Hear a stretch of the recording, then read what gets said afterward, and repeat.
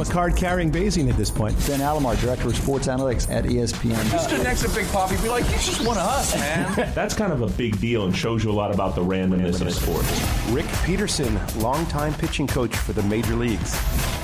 This is Wharton Moneyball's post-game podcast. Welcome to the Wharton Moneyball post-game podcast, your crash course of the major themes from our 2-hour program, Wharton Moneyball, which you can hear live on Wednesdays in the morning at 8 a.m. Eastern Time until 10 a.m. Eastern Time on Sirius XM 111. I'm your host of our post-game podcast, Professor Adi Weiner, and I'm in the Department of Statistics at the Wharton School of Business of the University of Pennsylvania. I am the co-host and collaborator with my colleagues Cade Massey and Eric Bradlow and Shane Jensen on our show on Wednesday mornings. So we had a couple of really interesting guests. They had Brian Burke, the creator of Advanced Football Analytics, and they had Darren May, the founder of Head Coach of Every Ball Counts, and he was doing golf analytics, and Brian, of course, was doing football analytics. So let's go to our first clip, which is a discussion of the New England quarterback Garoppolo, a projection and some statistical discussion.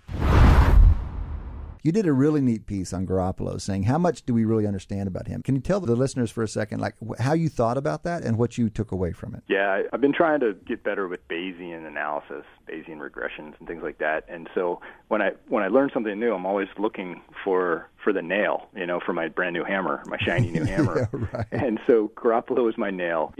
Bayesian analysis works where you have kind of this prior distribution of what you would expect. And so a brand new quarterback in the league, you really don't know what to expect from him. He could be really good, really bad, but he's probably somewhere in the middle. So you have this kind of normal or normal-ish distribution of how good this player could be. In this case, I use yards per attempt, which is a very standard, very predictive kind of measure of how good a quarterback is. Yep.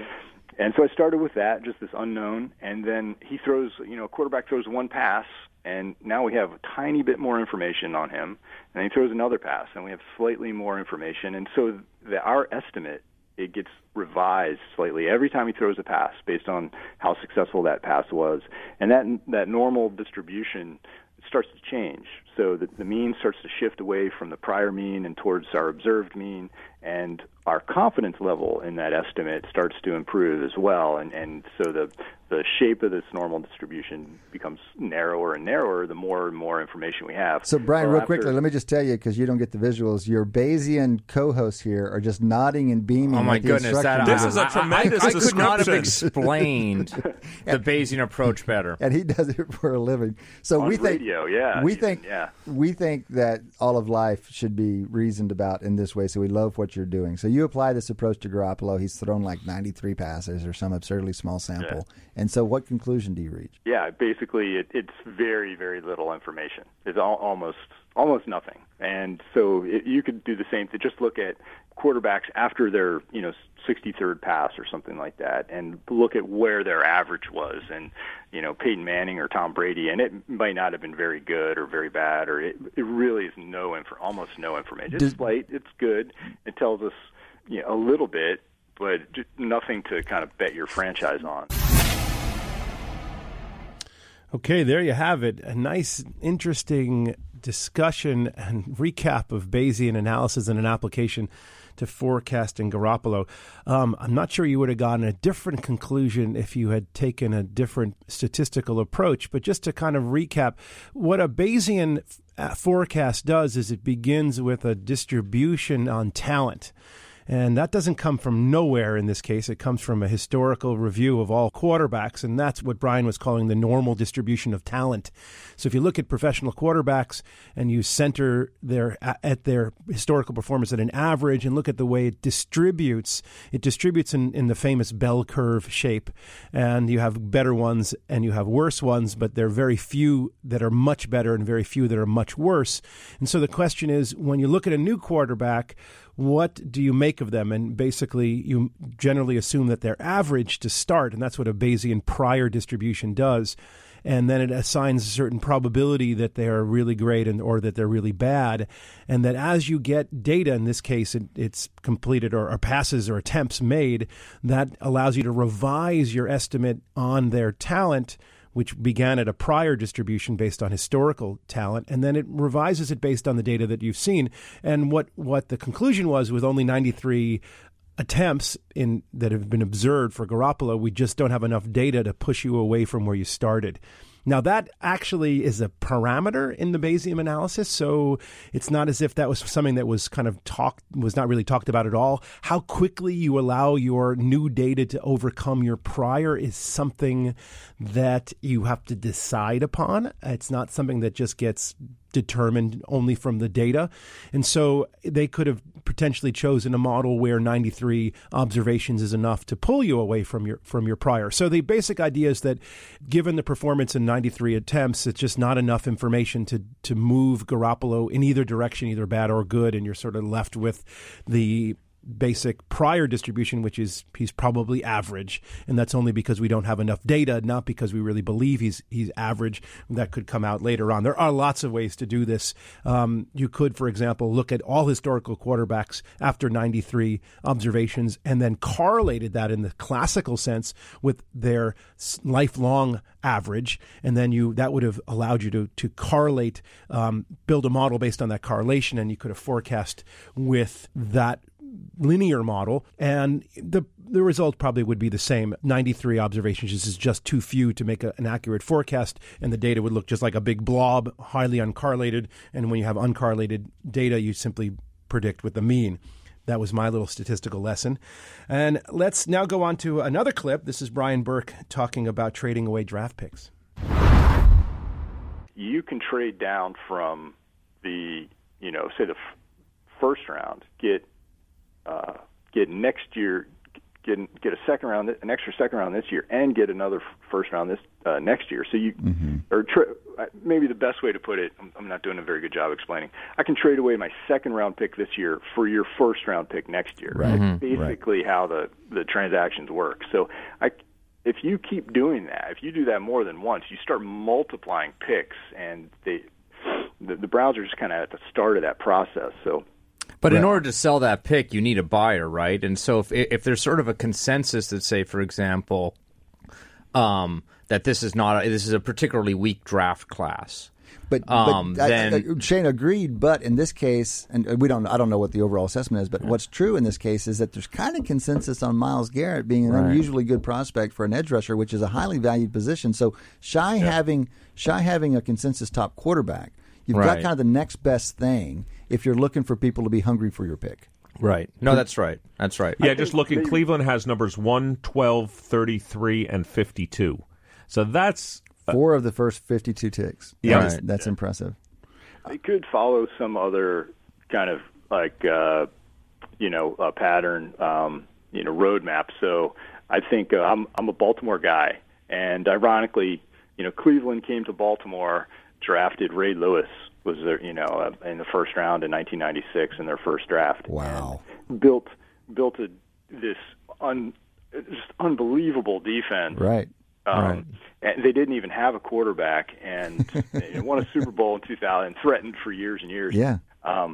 So you can, if they could just put all their chips in on defense, let's say, and defense is relatively kind of sure bet and less risky in terms of, you can assess athleticism a little bit better on the defensive side of the ball than you can on the offensive side of the ball, and so you have a little bit more predictive accuracy on who's going to turn out. Right. Nice emphasis of yours on little bit, right? Because there's still this uncertainty, and there have been plenty of edge rushers that seemed like, sure things, and that didn't actually pan out. So that was an interesting discussion about the draft and the future prospects of the draft. The Cleveland Browns, I should add, did not actually end up trading away their number one. They kept it. Myles Garrett was chosen. They could have probably gotten an enormous amount for it because he was the consensus number one pick, and someone probably would have given them quite a bit in order to trade up for that round. Maybe they trade up their lower first-round pick, maybe throw in another second, a third, next year's first-round pick, and then the Browns could have that way keep picking top players. Of course, the majority of top picks do not pan out into all that much. That's true, and it's well known. Just because you're in the first round doesn't mean that you're going to be a successful NFL player. And period. On the other hand, here's a piece of analysis that I did myself. If you look at the Pro Bowl squads, almost half the Pro Bowl squad is made up of first-round draft picks. So that's interesting. So the doesn't mean the vast majority of players don't turn out, but conditional that you are in the Pro Bowl, about half of the players came from the first round. The second round is the next biggest group, about 15%. The third round accumulates about 10%, and then undrafted is the next group, and that's also about 10-11%. So it's interesting that, of course, first round draft picks mean a lot, but they don't necessarily pan it into anything. And good can come of trading. That's, of course, what Cade Massey and Thaler wrote in one of their classic papers. So let's go on to another clip, this time from Darren May, and he's talking about golf analytics. Can you give us an example of having worked with some player using data that reveals something that you might not have seen or he wouldn't have seen or she without the data?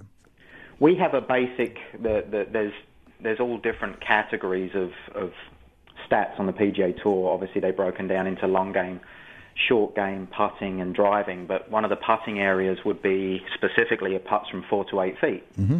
And we have a certain test that we put tee pegs out, and they're specifically from 4 to 8 feet away from the hole, and there's 20 putts, and if they make a certain amount, that will give them a percentage of make, and then that has a strokes gain value that the Mark Brody has come up with so greatly in the last 3 or 4 years, and we can give them a value on that. Now, when you've got a player that's at 63% on the PGA Tour, they are probably going to achieve 68% on the putting green at home in Jupiter, Florida as well, and that's what I saw.